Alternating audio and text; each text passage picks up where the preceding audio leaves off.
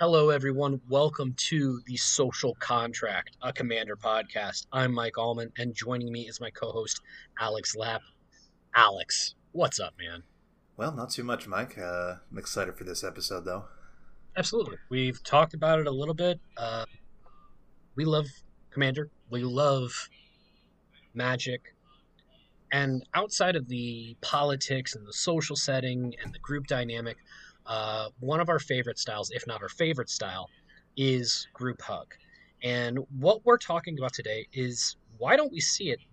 What are some of the stigmas behind group hug that make it something other players don't play? Yeah, there's a lot of different stigmas associated with group hug that kind of get amalgamated into just a general distaste for it that, in my experience, is quite prevalent. Pretty much across the board. You might have difficulty with a new pod. You might get some groans for group hug. I would say that it's definitely not everybody, right? It's not everybody Right. who's averse to group hug, but it has a reputation that precedes it, and I don't really think that's entirely justified. Absolutely. And it's one of those things where, far be it from us, I've made my feelings about stacks abundantly clear, but I also understand that there's a playstyle for everybody. I understand that we like group hug. That doesn't mean that it's something that everybody should play, like you said. But the reasons why people don't play it, or at least the more common reasons that people don't play it, is an arguable thing. We've isolated kind of our own, explanations and kind of the things we run into most when we talk to people that say they don't like to play group hug. And it usually gets into some, conversations about power level, about being kind of against, the scope of the game to lift up your enemies because even though it's casual, it's a competitive kind of game. So we're going to go a little bit against the grain here to know why something isn't done as often as you think it should be or isn't as popular as you think it should be. You kind of have to isolate what the problems are. Know the negatives so you can build off the positives. So that's what we're looking at. We're looking at these negatives and counteracting them a little bit and figuring out why. Yeah, the first one you already touched on here. It's number one is I don't want to help my enemies or players in general being averse to symmetric effects. When I say a symmetric effect, I mean something that impacts the entire board in a neutral or positive way. Because board wipes are symmetric effects, and people might not like those, but they're not stigmatized, I would say, nearly as much as group hug. So we're talking about political symmetric effects or beneficial symmetric effects. These effects, like, for example, Howling Mine, was printed in alpha. That's the first group hug effect that was ever printed, to my knowledge. And that's a artifact for 2 that says, as long as Howling Mine is untapped at the beginning of your upkeep, or each player's upkeep, that player draws a card. So everybody gets a second draw effect. And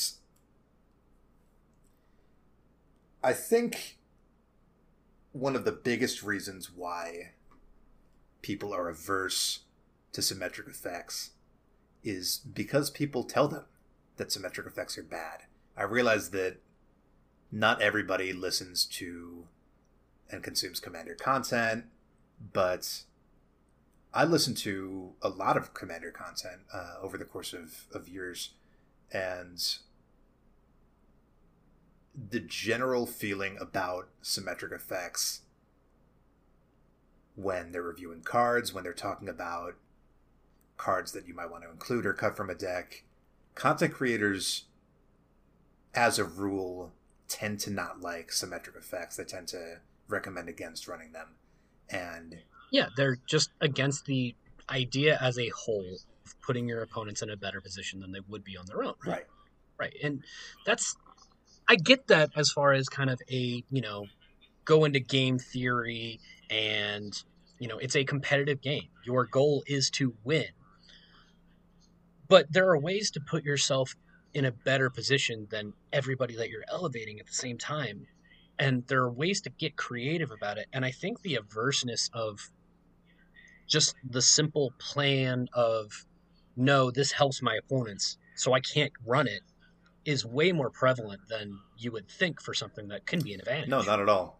It really is. It's a section of the loudest voices, and it may be a bit of a chicken and the egg issue, but I think that even if there weren't necessarily a general aversion to symmetric effects in the first place, the noted rise of consumable commander content on YouTube and on podcasts and on articles like on Ep.3, that this rise in commander content over the past few years has been dominated by a certain attitude, a certain aversion to symmetric effects. And I won't really speculate as to why those individual people don't like it, but I will say that their influence spreads very far. And when they dismiss a card offhand because it has a symmetric effect or a group hug effect, people just tend to sort of take that as gospel. It's like, of course it's bad. It's a symmetric effect. So I'm not trying to say that the general commander populace are all sheep who can't think for themselves or anything like that. But people are influenced by the media they consume, and they listen to these commander voices because they trust them, because they're being broadcast and they have an authoritative voice. Just like, I mean, if you read something in a book, it's going to seem more authoritative than if you read it online. If you hear somebody who's in the sphere of commander influence, if you hear Josh Lee Kwai say it, if you hear the professor say it, Sure. Someone whose job. if you hear Pleasant Kenobi say it, then you're probably not going to discount it offhand, like, oh, that guy doesn't know what he's talking about, because they do know what they're talking about. Right. But they have a particular distaste, largely. There is really only one notable exception, and I'll do a shout out to Joey on the Ep.3 podcast.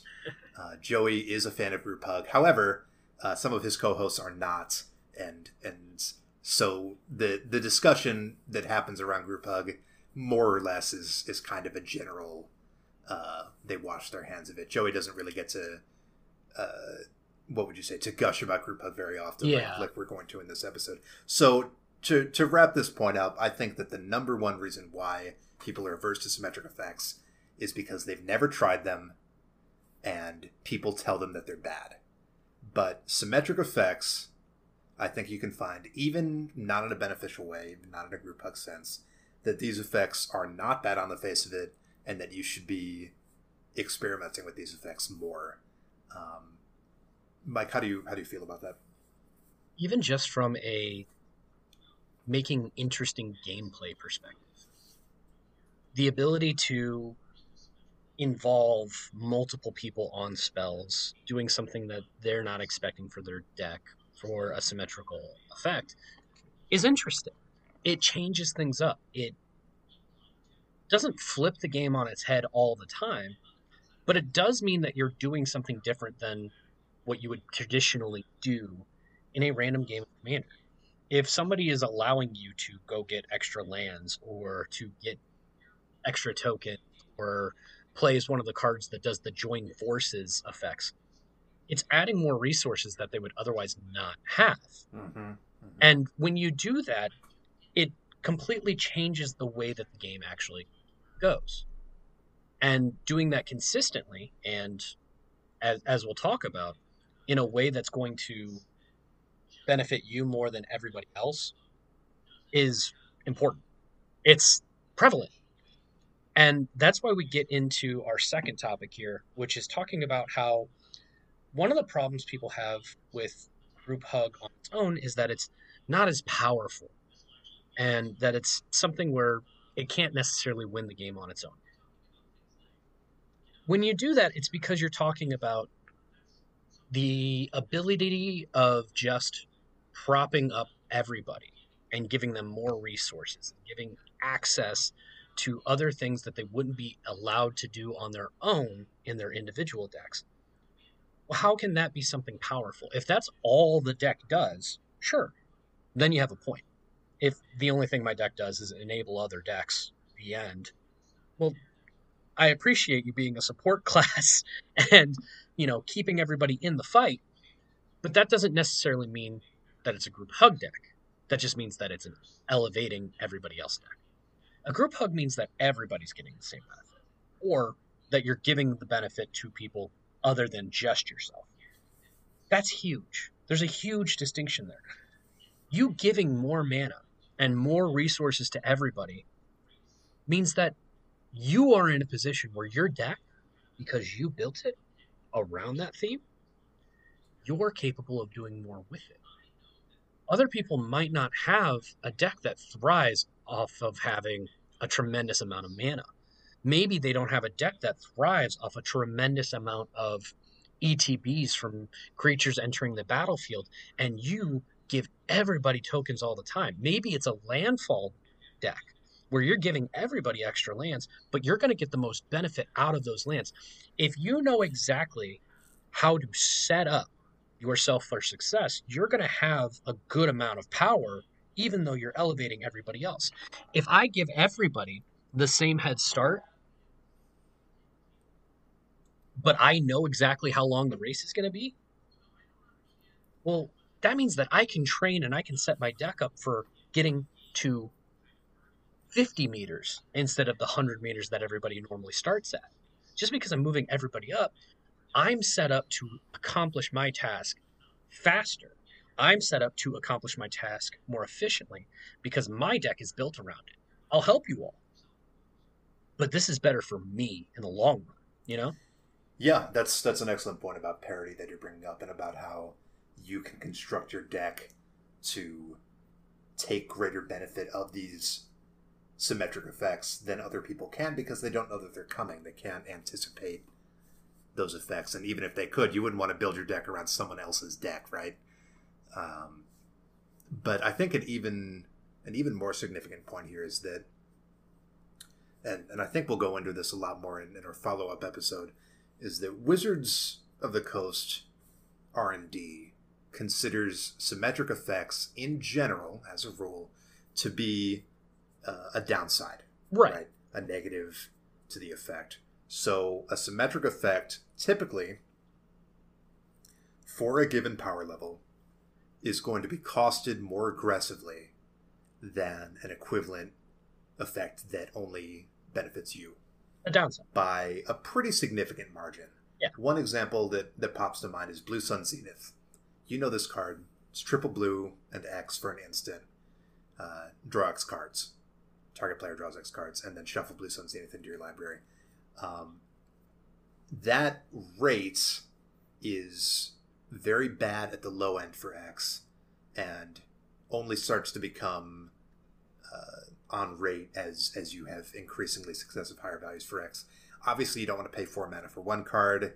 5 mana for 2 cards is not much better. But once you're talking about, you're paying 10 mana for 7 cards, that's a better rate, right? That's not that bad. But then you have a card like Prosperity, if I remember this correctly, because I don't have it pulled up. And that's another blue spell. It's blue and X, and it says each player draws X cards. Now, right off the bat, your rate is significantly better, right? Yeah. And that's just apparent. You're paying 2 mana to draw 1 card. You're paying 3 mana to draw 2 cards. The rate is aggressive. That's the kind of rate that you're willing to pay for card draw, but you're not being punished for choosing low values like you would be punished for choosing a low value of X for Blue Sun Zenith or Sphinx's Revelation or another X spell, Stroke of Genius. And the downside of that effect is that everyone else gets to draw cards too. Right. because that's traditionally viewed as a downside. You're helping your opponents, you're giving your opponents resources, and that might allow them to win the game faster. However, if you have built your deck, your group hug deck, in such a way, as you should, that you benefit from other players having more cards in their hand, for other players drawing cards. You have, whenever a player draws a card triggers, you have benefits for when people have a lot of cards in their hand. Maybe you have benefits for when players discard cards out of their hand. The advantage that you're gaining from that is inherent to your deck and may not be immediately visible to someone who's looking at those two cards and seeing that 2 extra blue mana is the tax for not letting other players draw all the cards off of your spell. And there are a lot of examples like this. I think that in our first episode we talked about Oath of Lieges.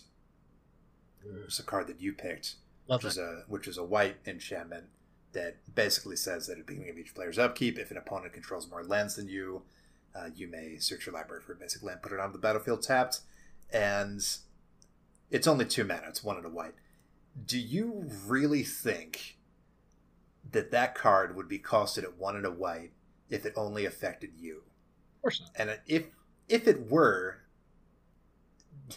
I feel like that card would be $60. It's a staple and ridiculous. Because that would be one of the most powerful white ramp effects in the game, according to everybody. However, it still is one of the most powerful white ramp effects in the game, but nobody pays it a second glance because it's symmetric. Wouldn't you want a 2 mana ramp effect in mono white? I would. Absolutely. And the downside is that other people also get to ramp. Okay. You know what? When you're costed it that aggressively at 1 and a white for that kind of effect, and this is not a unique example, this is everywhere in the group hug archetype. Every time that you see a group hug effect that's worth running, you're going to see an aggressive mana cost on that card for a benefit that would cost a lot more if it was only affecting you. And again, I think I've kind of gone off the rails here, but that's really an important point to group hug, that when people say group hug's not as powerful, I feel like they don't understand that truism, right? Right. No, it's the difference between giving everybody equality and equity. I have no problem with giving somebody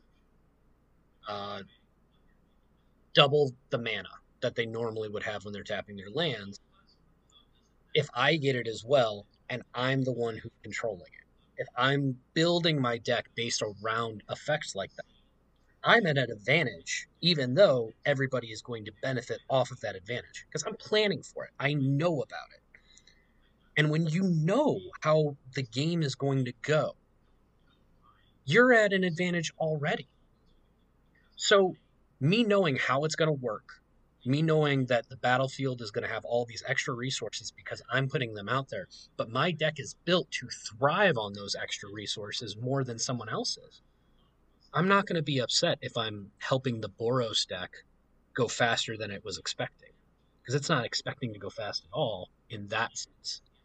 Extra resources are nice, but it doesn't mean that it's going to be a instant win for anybody. So moving on, what's our third item here, Alex? Our third item is that playing group hug is considered inherently disingenuous, that you would have to lie to your pod, if even lying through omission, to play group hug. And this is an attitude that I feel is quite prevalent, right? That by playing group hug with the intent to win, as in my opinion all decks should be intending to win eventually, that because you're spreading the love, as it were, that you're giving these symmetrical effects, you're benefiting people at the table that are your opponents. There are people who view this, a lot of people view this as being disingenuous, as lying. Be like, hey, I'm being nice at the beginning of the game, but later in the game, I'm going to turncoat and win. And maybe even the benefits that I've been giving you are going to I'm going to gain control of them, or I'm going to, make them stab you in the back. Like these this kind of attitude. And that's the thing. They're not inherently wrong, or they're not wrong in the way that I would say that this isn't true, because it is true. You do have to, on in one hand, shake people's hands, and in your other hand, be prepared to win the game. However, this is not by any stretch of the imagination limited to group hug decks at all. Every deck that you are playing, if you are trying to win with that deck, but you can't win yet, part of your job at the table is to convince people that you are not yet dangerous enough to stop, or to sort of pull your punches a bit to make yourself less threatening to other people at the table. We're talking about the political angle here. And really, every deck does that. If you don't do that, you might be sitting at your table wondering, God, why is everybody always going after me? Why am I always the arch enemy? It's probably because you always look like you're going to win the game. A really important aspect of playing Commander, and I think this is a very popular piece of advice for Commander players, is aim to be in second place or look like you're in second place. You don't want to be the arch enemy because then everybody's looking at you. And you don't want to be so far behind that there's no possible way you can catch up. But if you appear like you're doing okay, but you're not nearly as threatening as the person out in front, then that's very advantageous to you, because when they get knocked down, you can make a move to win. And that advice is stretched far and wide. Any deck can take advantage of that advice. Would you call that disingenuous? Would you call that lying? That, oh, my deck isn't able to win right now, or is not powerful enough to win right now, even though it definitely is, and I'm just holding back my power so that the table targets somebody else? In my opinion, these two are one and the same. You are always being a little disingenuous about the capability that you have to win the game, or even what your true goals are. And the fact of the matter is that people can know that.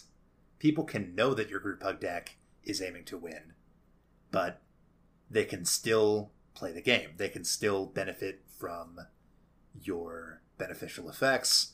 They can still appreciate the symmetric effects on the board. I don't think that this is disingenuous. I don't think that this is any more disingenuous than any other strategy of Commander, simply because that's how the game is played. How do you feel about that, Mike? I don't think that you can't call group hug disingenuous without calling the entire game out for being disingenuous, if that's the case. Because the point of the game is, I mean, you're playing to have a good time, but you also want to win. And like you said before, unless you are building a deck and advertising it as a, hey, all I'm doing is basically I'm just ramping you guys up. I'm just giving you extra cards. I'm not going to try and win. I don't have any win cons in the deck. Unless you're building a deck like that and you're specifically telling everybody that that's what you're building.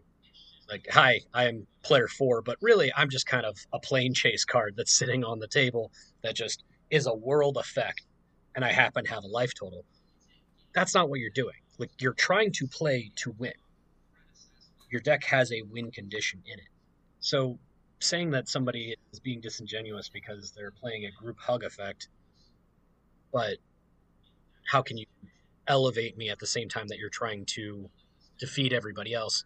No, I'm with you. It's kind of a fine line, but you're trying to do both. You're trying to win, and the way that Mm-hmm. you're trying to win is by building everybody up, but you're ready for it and you know how to best take advantage of it.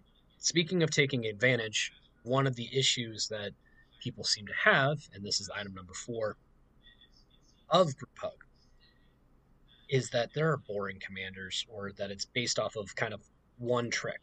Like, if the entire idea of the commander is, you know, extra card or extra landfalls or something like that.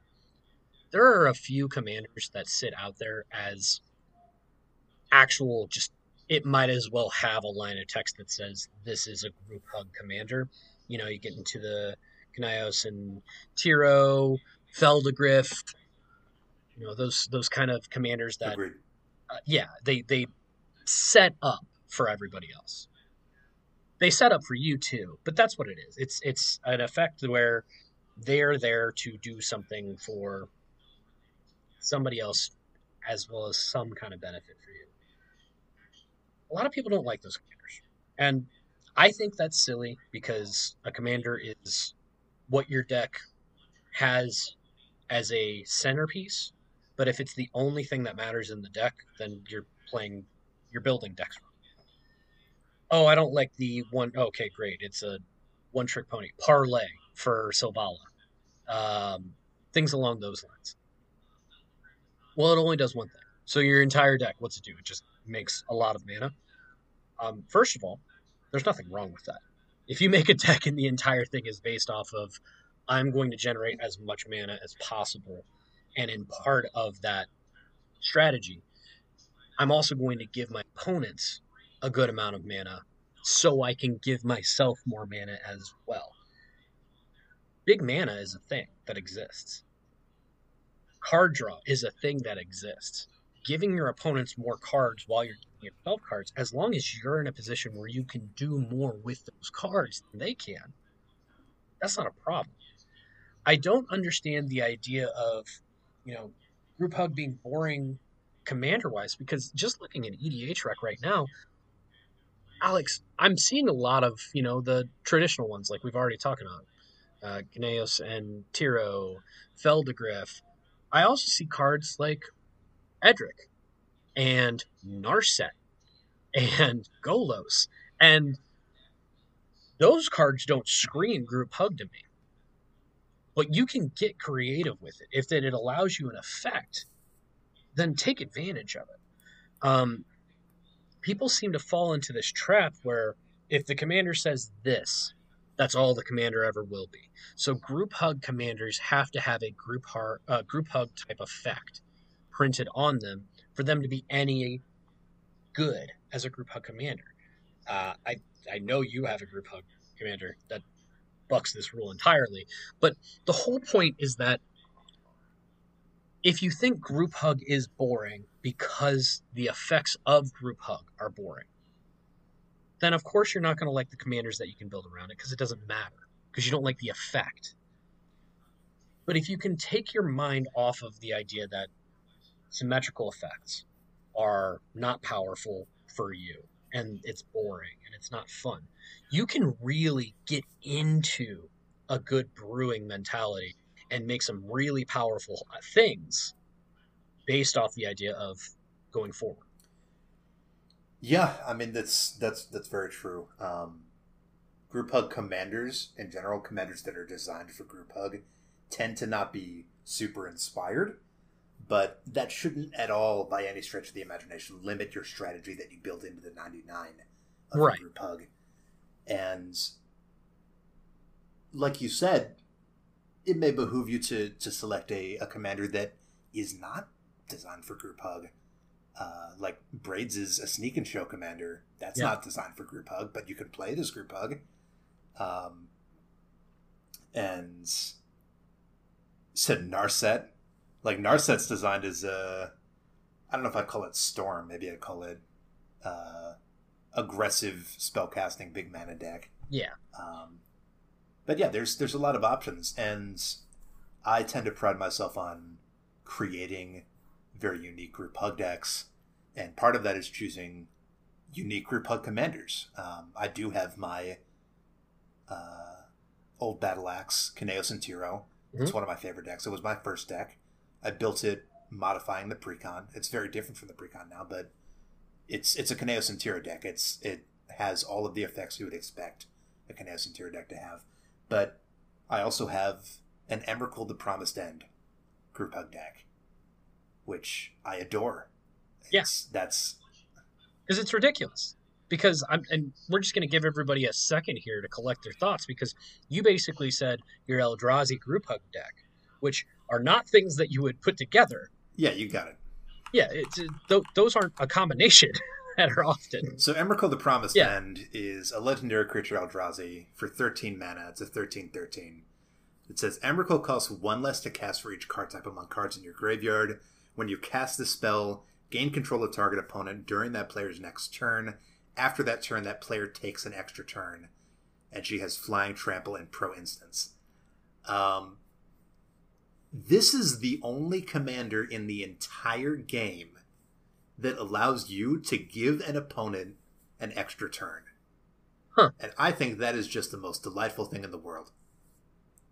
But what I think is even more delightful is the fact that I get to choose. There's a fork in the road, right? When I cast this commander, I can either cast it in such a way that I can be very group hug. I can say, this is a gift to you.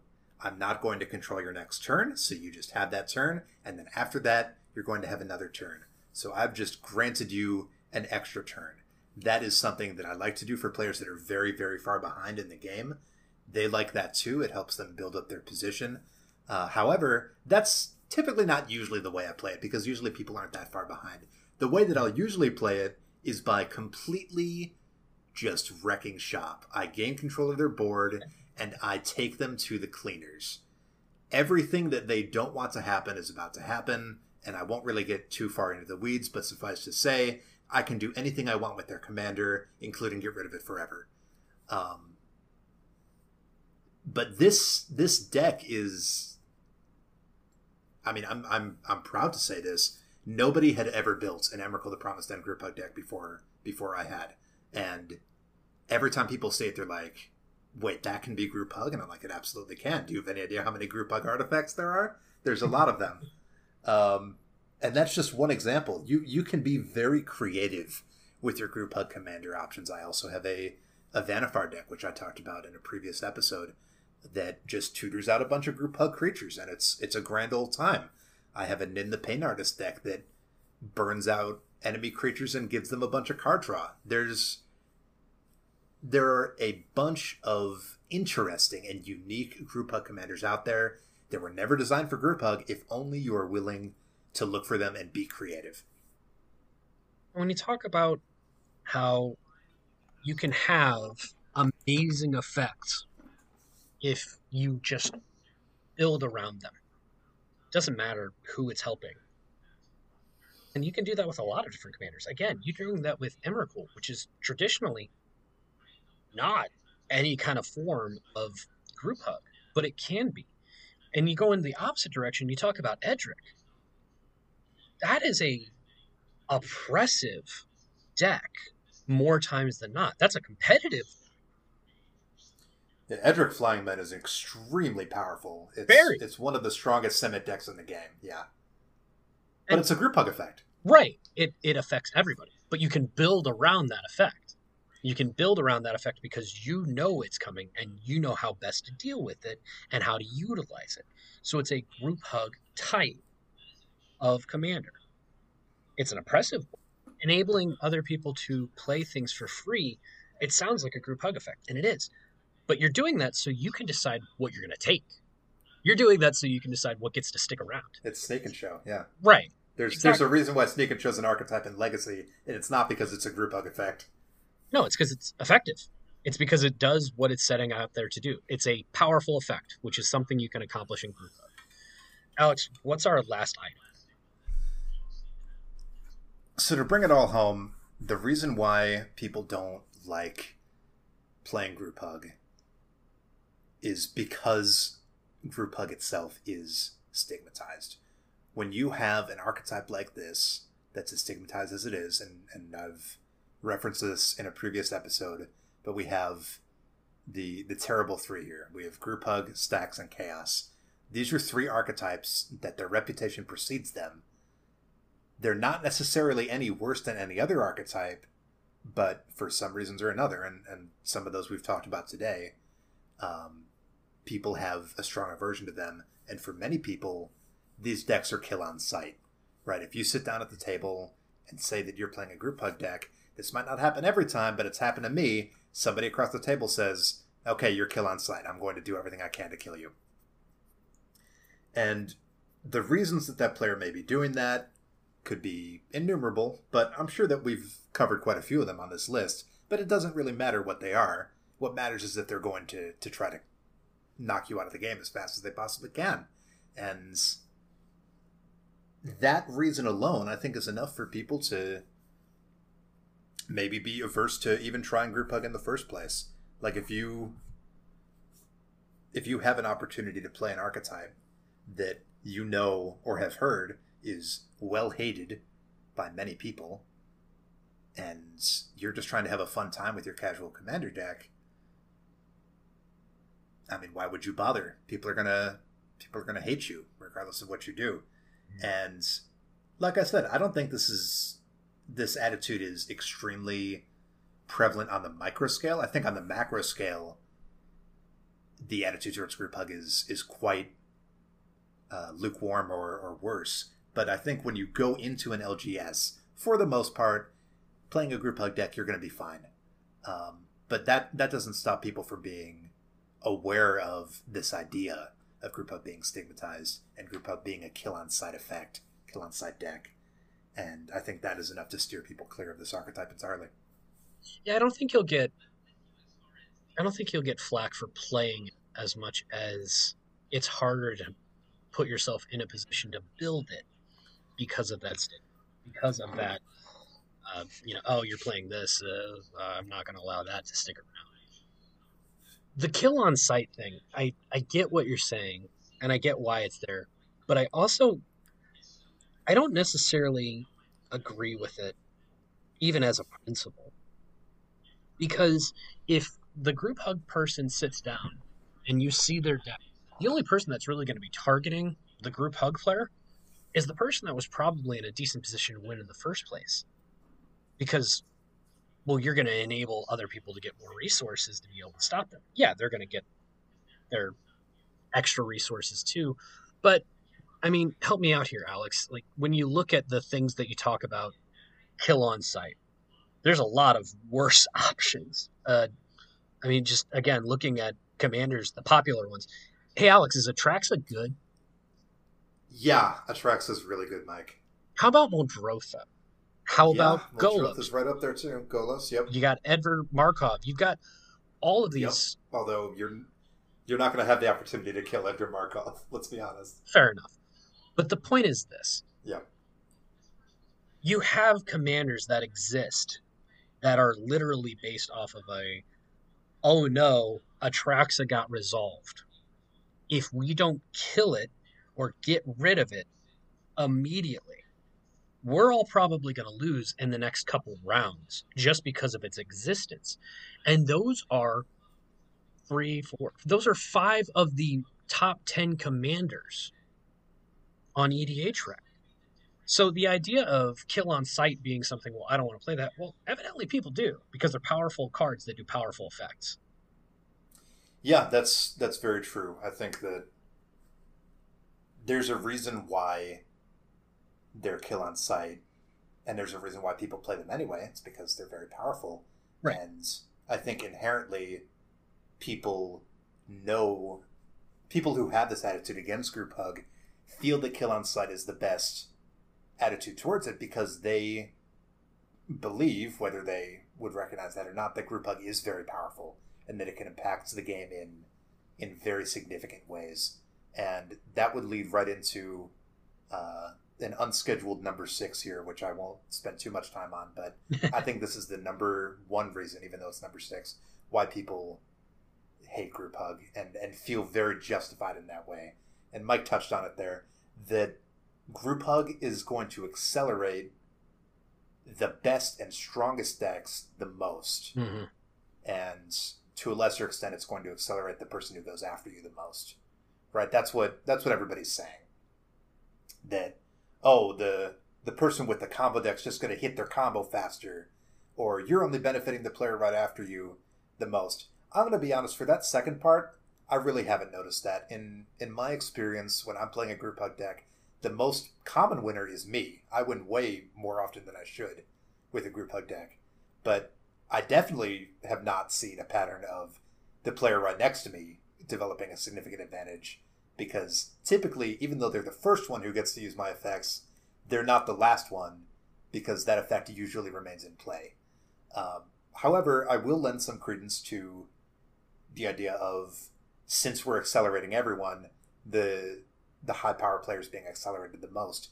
This is not a problem with group hug. This is a problem with your pod not having an aligned power level. I'm just going to say it right out. If you have somebody at the table whose deck is so significantly stronger than everyone else's that group hug just makes them win the game way faster than normal, they were already going to win the game faster than normal. Group hug just made that happen even faster. So that issue, group hug brought it to light. It showed the cracks in the system, but it didn't cause them, right? Right. The problem was already there. You have a person in your pod running a competitive combo deck that is able to win very quickly. Group hug just made you realize how fast they can actually win. And that's really what I have to say about number 6 there. Sure. But at the same time here, I want to make sure it's not lost. You're not talking about, putting everybody at an equal chance to win the game. You're talking about equity for the table. Now, you're the most prepared for it because you have built the deck yourself. But the thing is that when you build everybody up and give everybody more resources, the gap doesn't stay the same as whoever was the most powerful deck at the beginning is now just as powerful, but everybody has more. The percentage of resources available to everybody has gone up, which means the gaps have gone down. The variable have gone up. And when you're talking about overperforming or defeating an opponent or your deck outperforming what it's supposed to be able to do, the things that you do to get there are to have more variables, to have more opportunities for your deck to overperform. Group hug does that. It enables everybody to do more, which is more effective for the people that have less to work with, right? You touched on something that I think we'll expand on in the next episode, but I think this is just a touch of why group hug is so great, and you should love it too, is that in a previous episode we talked about how to make sure that you're having a fun commander game, a fun commander pod, and the number one item that we had on that list was that everyone's deck is functioning and working as intended. What better way to ensure that happens by giving everyone a ton of resources, right? And I don't want to get too far into this because we're going to talk about this a lot more, but I think that's part of the best part about group hug. So in closing, symmetrical effects can be especially powerful. Group hug can be powerful. You can find lots of fun commanders to do it with, as long as you're building your deck to thrive off of those effects. So we're going to take a quick break. We're going to come back with some advice for players, a couple of cards that you're probably not seeing as much use of as you should, and Alex is going to go through a lesser-known mechanic and some of the ways that it works. See you soon. Hey, it's Present Mike filling in for Past Mike. Our audio has gotten so much better. Thanks for sticking around with us. So we're going to talk about some cards that are really underplayed. We each think that we're bringing some really interesting cards to the table, and if you want to grab them or any other cards, you can help us out in the process. We have partnered with TCGplayer.com, so if you're looking for any singles, sealed product, deck boxes, sleeves, playmats, really anything to spice up your game experience, go to bit.ly/EDHsocial or click on the link in our show notes. You don't pay anything extra, and you'll really help us out by buying all the things you were going to anyway. That's bit.ly/EDHsocial or click the link in our show notes. Back to the show.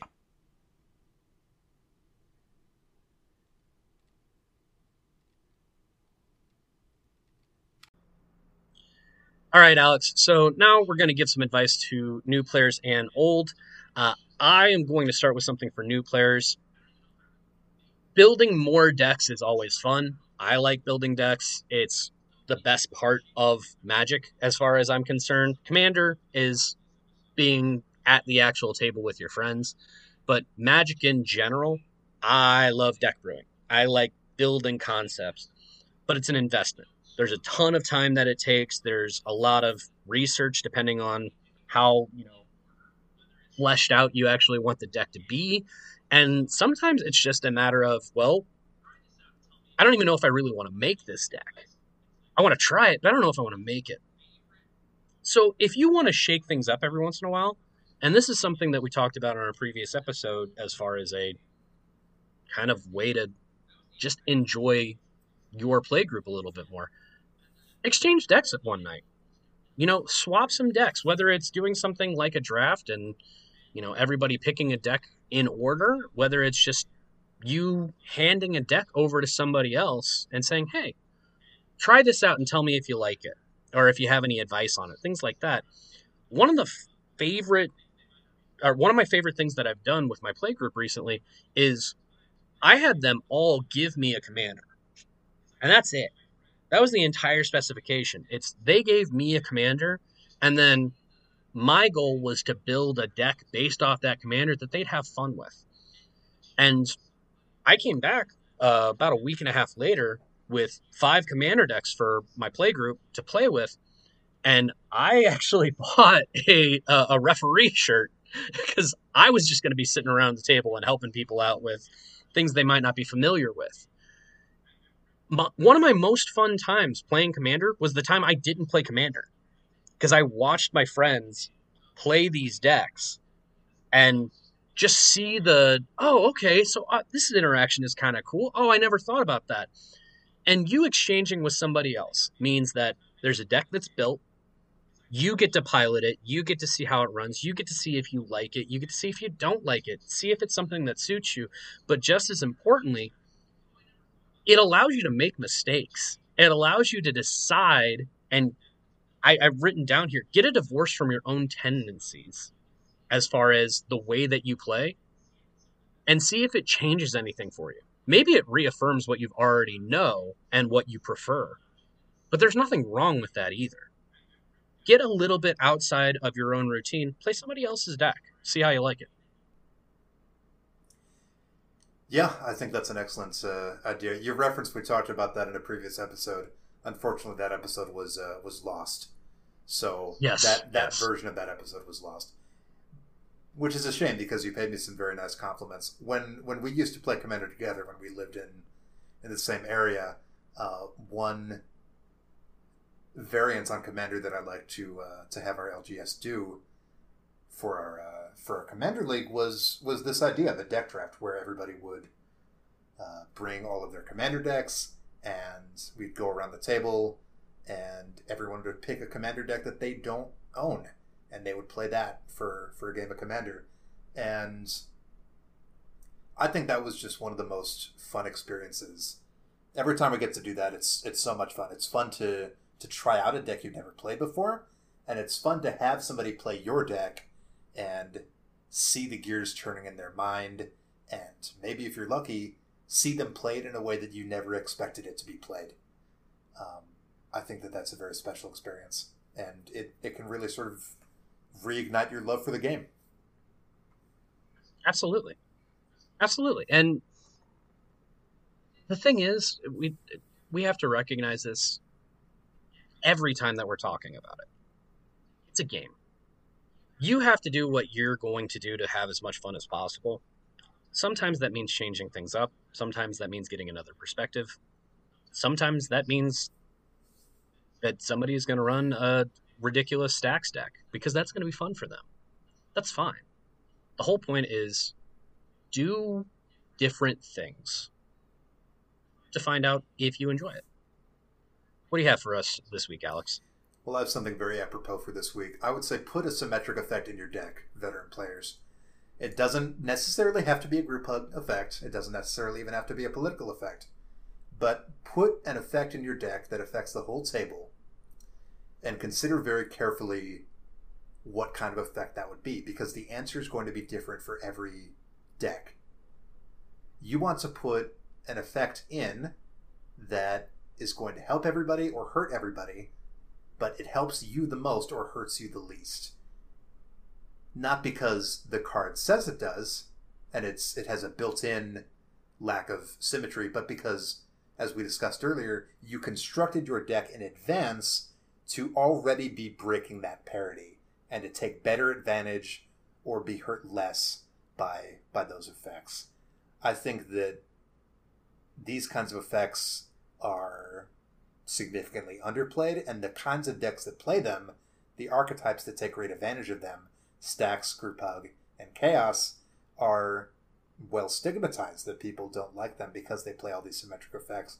But when these decks are constructed properly, these symmetric effects are, in one way or another, beneficial to the person playing them, even if that's not immediately apparent. And I think that that's an aspect of Commander that a lot of people just completely ignore.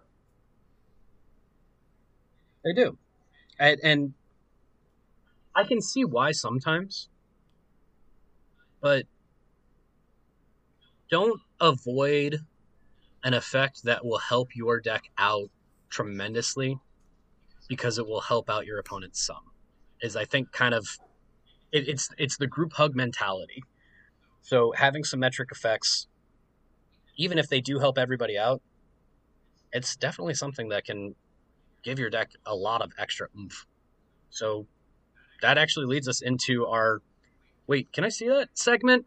Talking about some cards that people aren't using or that frankly just aren't being used enough. And keeping on theme with symmetric effects and group hug, we're going to talk about two cards that are in less than 700 decks on EDHREC. I'm going to go ahead and start with Noble Benefactor. This is a 2 generic, 1 blue cleric 2/2 creature. Reads with, if Noble Benefactor is put into any graveyard from play, each player may search his or her library for any one card and put that card into his or her hand. Each player who searches his or her library shuffles it afterwards. Alex, this is a when it dies tutor for the entire table. I love it. That is a ridiculous card. There are few cards that do this, but there are some. Scheming Symmetry comes to mind as a black card because, of course, black has to have every kind of tutor that exists. Noble Benefactor is a fun card because when you tutor as an individual player and you Vampiric tutor, you get the best card in your deck immediately. You turn everybody's eyes at the table towards you because you just got the best card either in your deck or the best card in your deck for the situation that everybody is currently dealing with. Noble Benefactor is a very fun political card for, hey, everybody, go get your silver bullet. And when you do so, there is a whole lot of staring at each other. There have been times where I've played Noble Benefactor. I've made everybody at the table read it because what the heck is that card? And then as everybody goes around, they're paranoid enough where they're so focused on what they're going to get. I've grabbed a command tower before just because, you know what? I really need to hit a land drop next turn. You can get anything. And if you have some kind of recursion, feel free. But I love effects that make everybody really go into the tank. Because if I'm the one who gave them the ability to do something, and this is probably why I like Group Hug as much as I do, I know that I'm at least going to be safe from them going outright at me right then. Group Hug is really good, like you said, at making sure that you're around second place, or at least seeming like you're in second place for a good amount of time. And I just like this card. It's got cool political effects. It's, I think, 50 cents. So I've got probably around 10 that I ordered at the same time, just kind of chilling. Because if I'm playing blue, there's a good chance it's going to go in there just for the essentially for the lulz. Why not? Yeah, Mike, I love Noble Benefactor. The most interesting part about it is you said it's a lot like a black tutor, like Scheming Symmetry. Scheming Symmetry, everybody was all over it when that card came out. That's a tutor that allows you to fetch any card, and another player also fetches any card at the same time. But that's in black. This is in blue. And unlike a blue tutor, because blue tutors have restrictions, and because they have restrictions, you have to reveal the card to make sure everybody knows that you followed that restriction. This blue tutor acts like a black tutor. Nobody gets to see what anybody got. So you really have that paranoid angle you were talking about. You could have gotten anything, and no one knows what that is. I love that. I love Noble Benefactor. What a delightful card. Gotta love any time that you get to put a card just into your hand too. No on the top of your library, no gamble effect where you might randomly lose it. Just there. It's always fun. What do you have for us this week, Alex? Well, I have a card that pairs pretty well with the very kind of taking off the safety wheels, the training wheels, taking off the what would you call it? You're allowing people to do anything with Noble Yeah, Benefactor, and this card you're encouraging greed and gluttony. plays right into that. This card is Tempting Worm. It's from Onslaught. It's 1 and a green. It's a creature worm. It's a 5/5. And it says, when Tempting Worm enters the battlefield, each opponent may put any number of artifact, creature, enchantment, and or land cards from their hand onto the battlefield. Now, back when this was printed,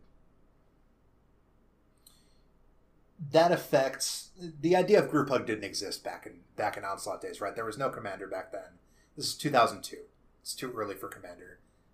It was still a twinkle in Sheldon's eye.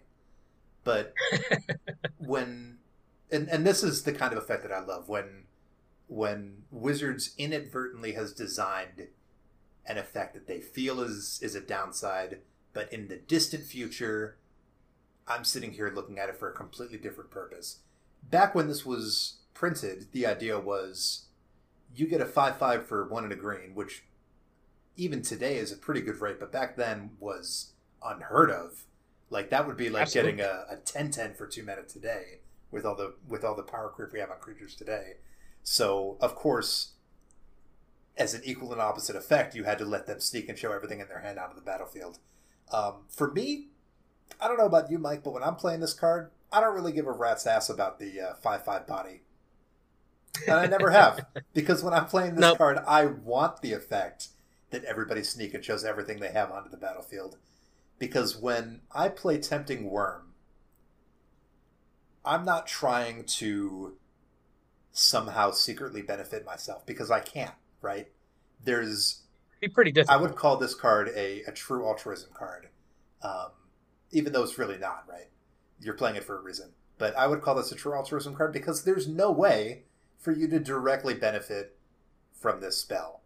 Everybody's just completely popping off. However,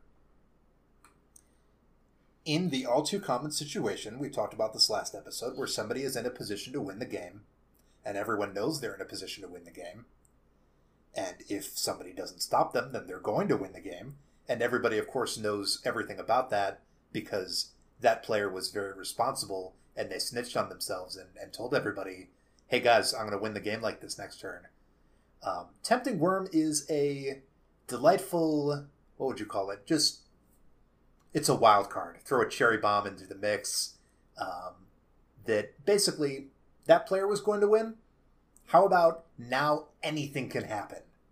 Literally, Exactly. the path that the game was on, where it looked like all hope was lost, now somebody else could win the game that same turn, or that player could get completely kneecapped and have no chance of winning anymore because the player next to me put down 80 power worth of creatures because they just happen to have a bunch of cards in their hand. Or somebody puts down a combo and wins instantaneously.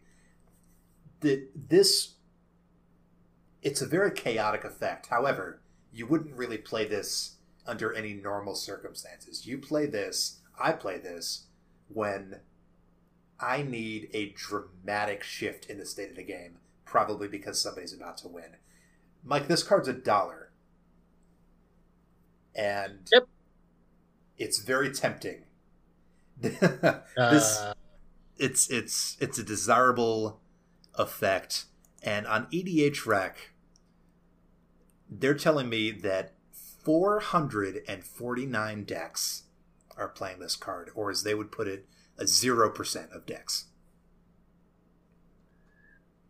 it's It's literally the looking at the Magic 8 ball and asking, who is going to win this game? It is certain, comes up as your answer. Tempting Worm is the ability to just shake the hell out of the Magic 8 ball and see what comes up differently. It could still be the same player. Or, like you said, you can catch somebody else up. At the same time, if you want to be a terrible person, you can also play out a Tempting Worm, encourage everybody to throw everything onto the battlefield, and then wipe the board. Don't do that, because that'll work once, and then you'll also have some very mad people at you. But it's a weird card.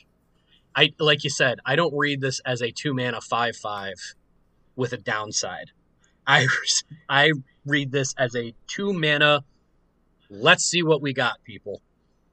And that's kind of a cool effect. Big fan of it. Absolutely. Very good pick on it this week, Alex. So, moving on to our last segment here, Judge Alex is going to help us out. This is one that you picked because I think this is an interaction that, A, a lot of people don't understand, and B, it has kind of a cool... It can have a cool effect on the game if you're aware of it. So why don't you go ahead and take me through some illegal actions here, Alex? Sure. We're on the group hug episode, so we're going to talk about a group hug effect or a political effect. This is the assist mechanic. This effect premiered in Battle Bond, and so far that is the only place that it's been. Assist is an effect that says another player may help you cast this spell. When you cast a spell, you may choose another player, and that player may pay any amount of mana towards the generic mana cost of the spell. And if they choose to do so, you don't have to pay that part. They already paid it for you. So the result of that is that you can get some pretty desirable effects at a pretty good rate if you can convince somebody else to do it for you. My favorite example, goodness gracious, did I not even have this card pulled up? This is the card that when people heard about it in concept, they were immediately skeptical, and I won't really go into that, but this is when I believe it was Gavin was describing Battle Bond as like a set that incorporates the aesthetics of esports. People heard that and they're like, oh, this set's going to be awful. But they were wrong, of course. Battle Bond is one of the best sets ever. It's one of my favorite sets. And that card is Play of the Game. Yep. And when I say that, I can't help but hear it in from Overwatch. A Play of the Game, exactly. But a lot of games have this. Anyway, Play the Game is 6 white for sorcery that says assist and exile all non-land permanents. Now, that's a fantastic effect. That resets the game. I mean, people keep their lands, but somebody was going to win the game. They're not going to win the game anymore, and they're certainly not recurring anything out of their graveyard with Rise of the Dark Realms or Reanimate to pop back, because those cards are gone.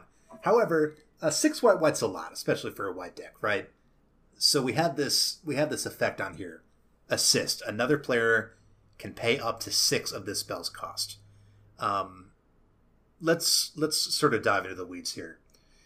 Before you activate mana abilities to cast a spell, which, for reference, is the last part of casting a spell. There are multiple steps to cast a spell, and actually paying for the spell with mana abilities is the final step. I know a lot of people like to activate their mana abilities first and then cast a spell, which is perfectly allowed, but technically that is floating the mana to cast the spell, because technically you tell everybody what the spell is first and then you pay for it.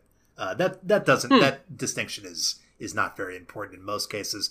However, it is relevant here because this is the last part, and it inserts an extra step. Before you would activate mana abilities to pay for this spell, which is 6 white, you may choose an opponent. If you do choose an opponent, that player in turn may choose to activate any number of mana abilities from permanents they control.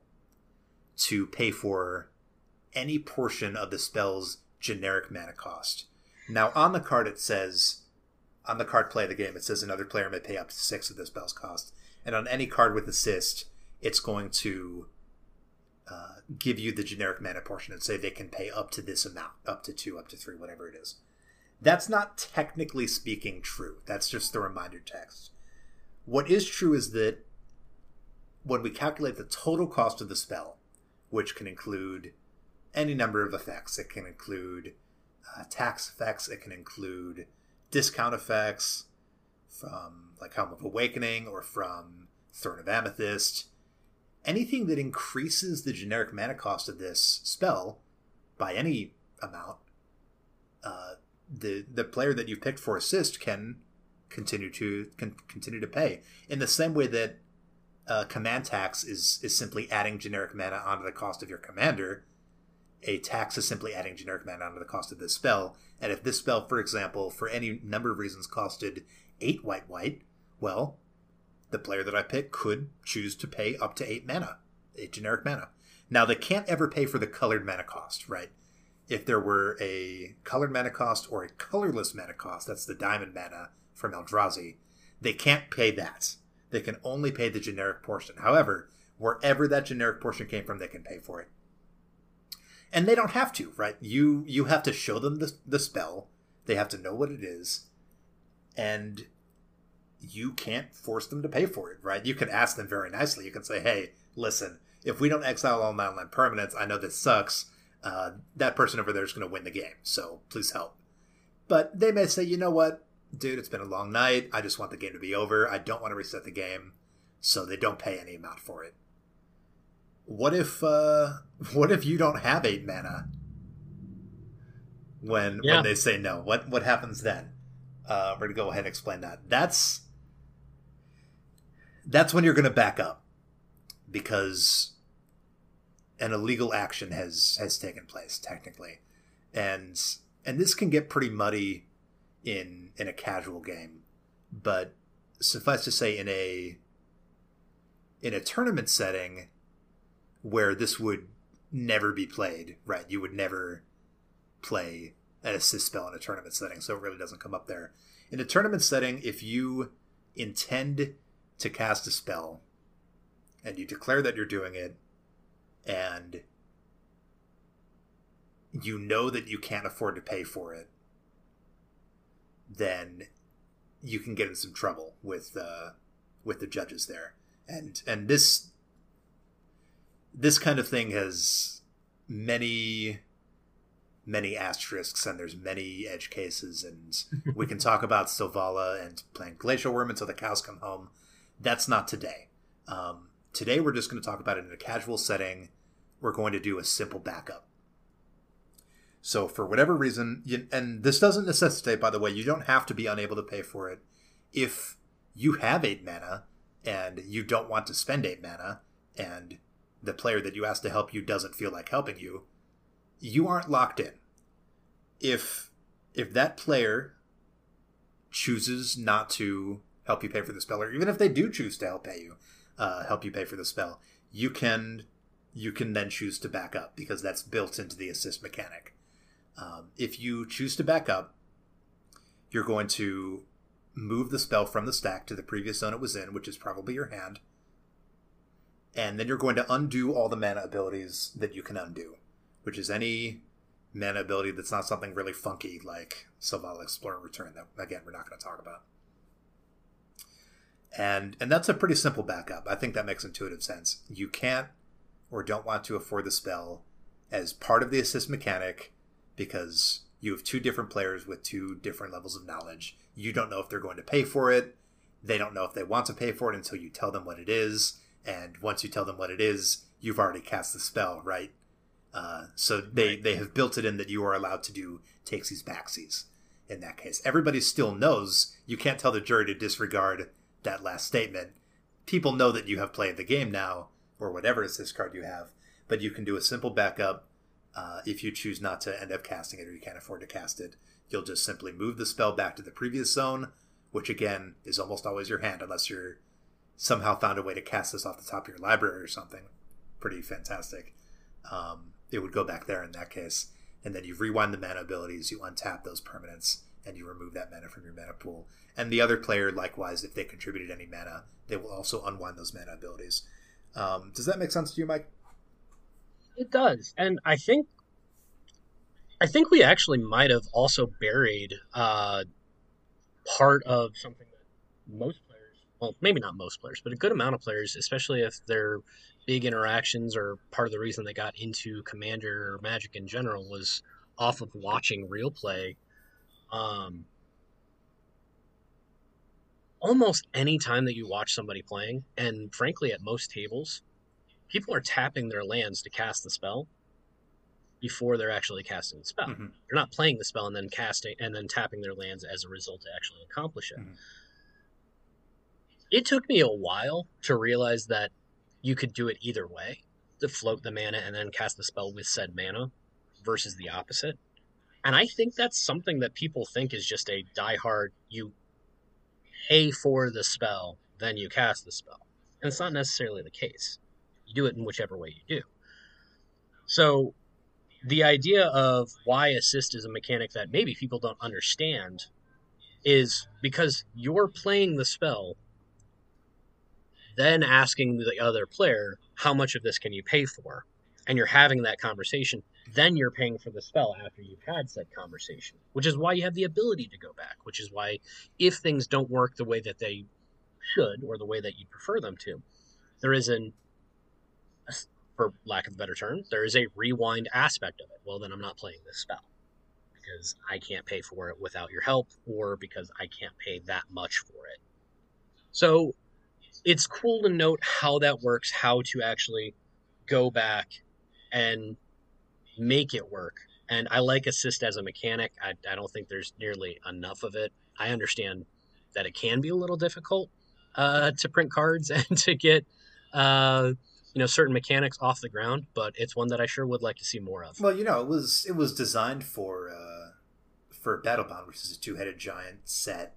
Mhm. It makes a lot more sense when you're asking your teammate to help you pay for the spell, right? Because that's something that two-headed giant players have dreamed of for as long as two-headed giant has existed. Like, Yeah, oh, I wish that I could tap my teammates' lands to help me cast this big spell. Well, now you can, or rather, you can ask them if they want to help you.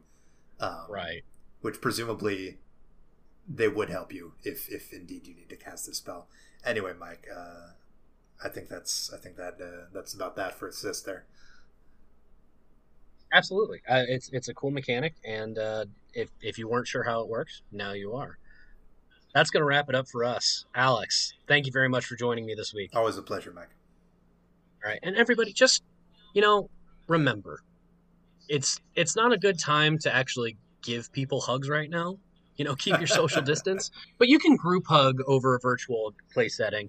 And if you ever want to know what kind of cards to play, you can always go with Tempting Worm. Whoa. Oh, sorry, I've wanted to do that the entire episode. See you guys next time.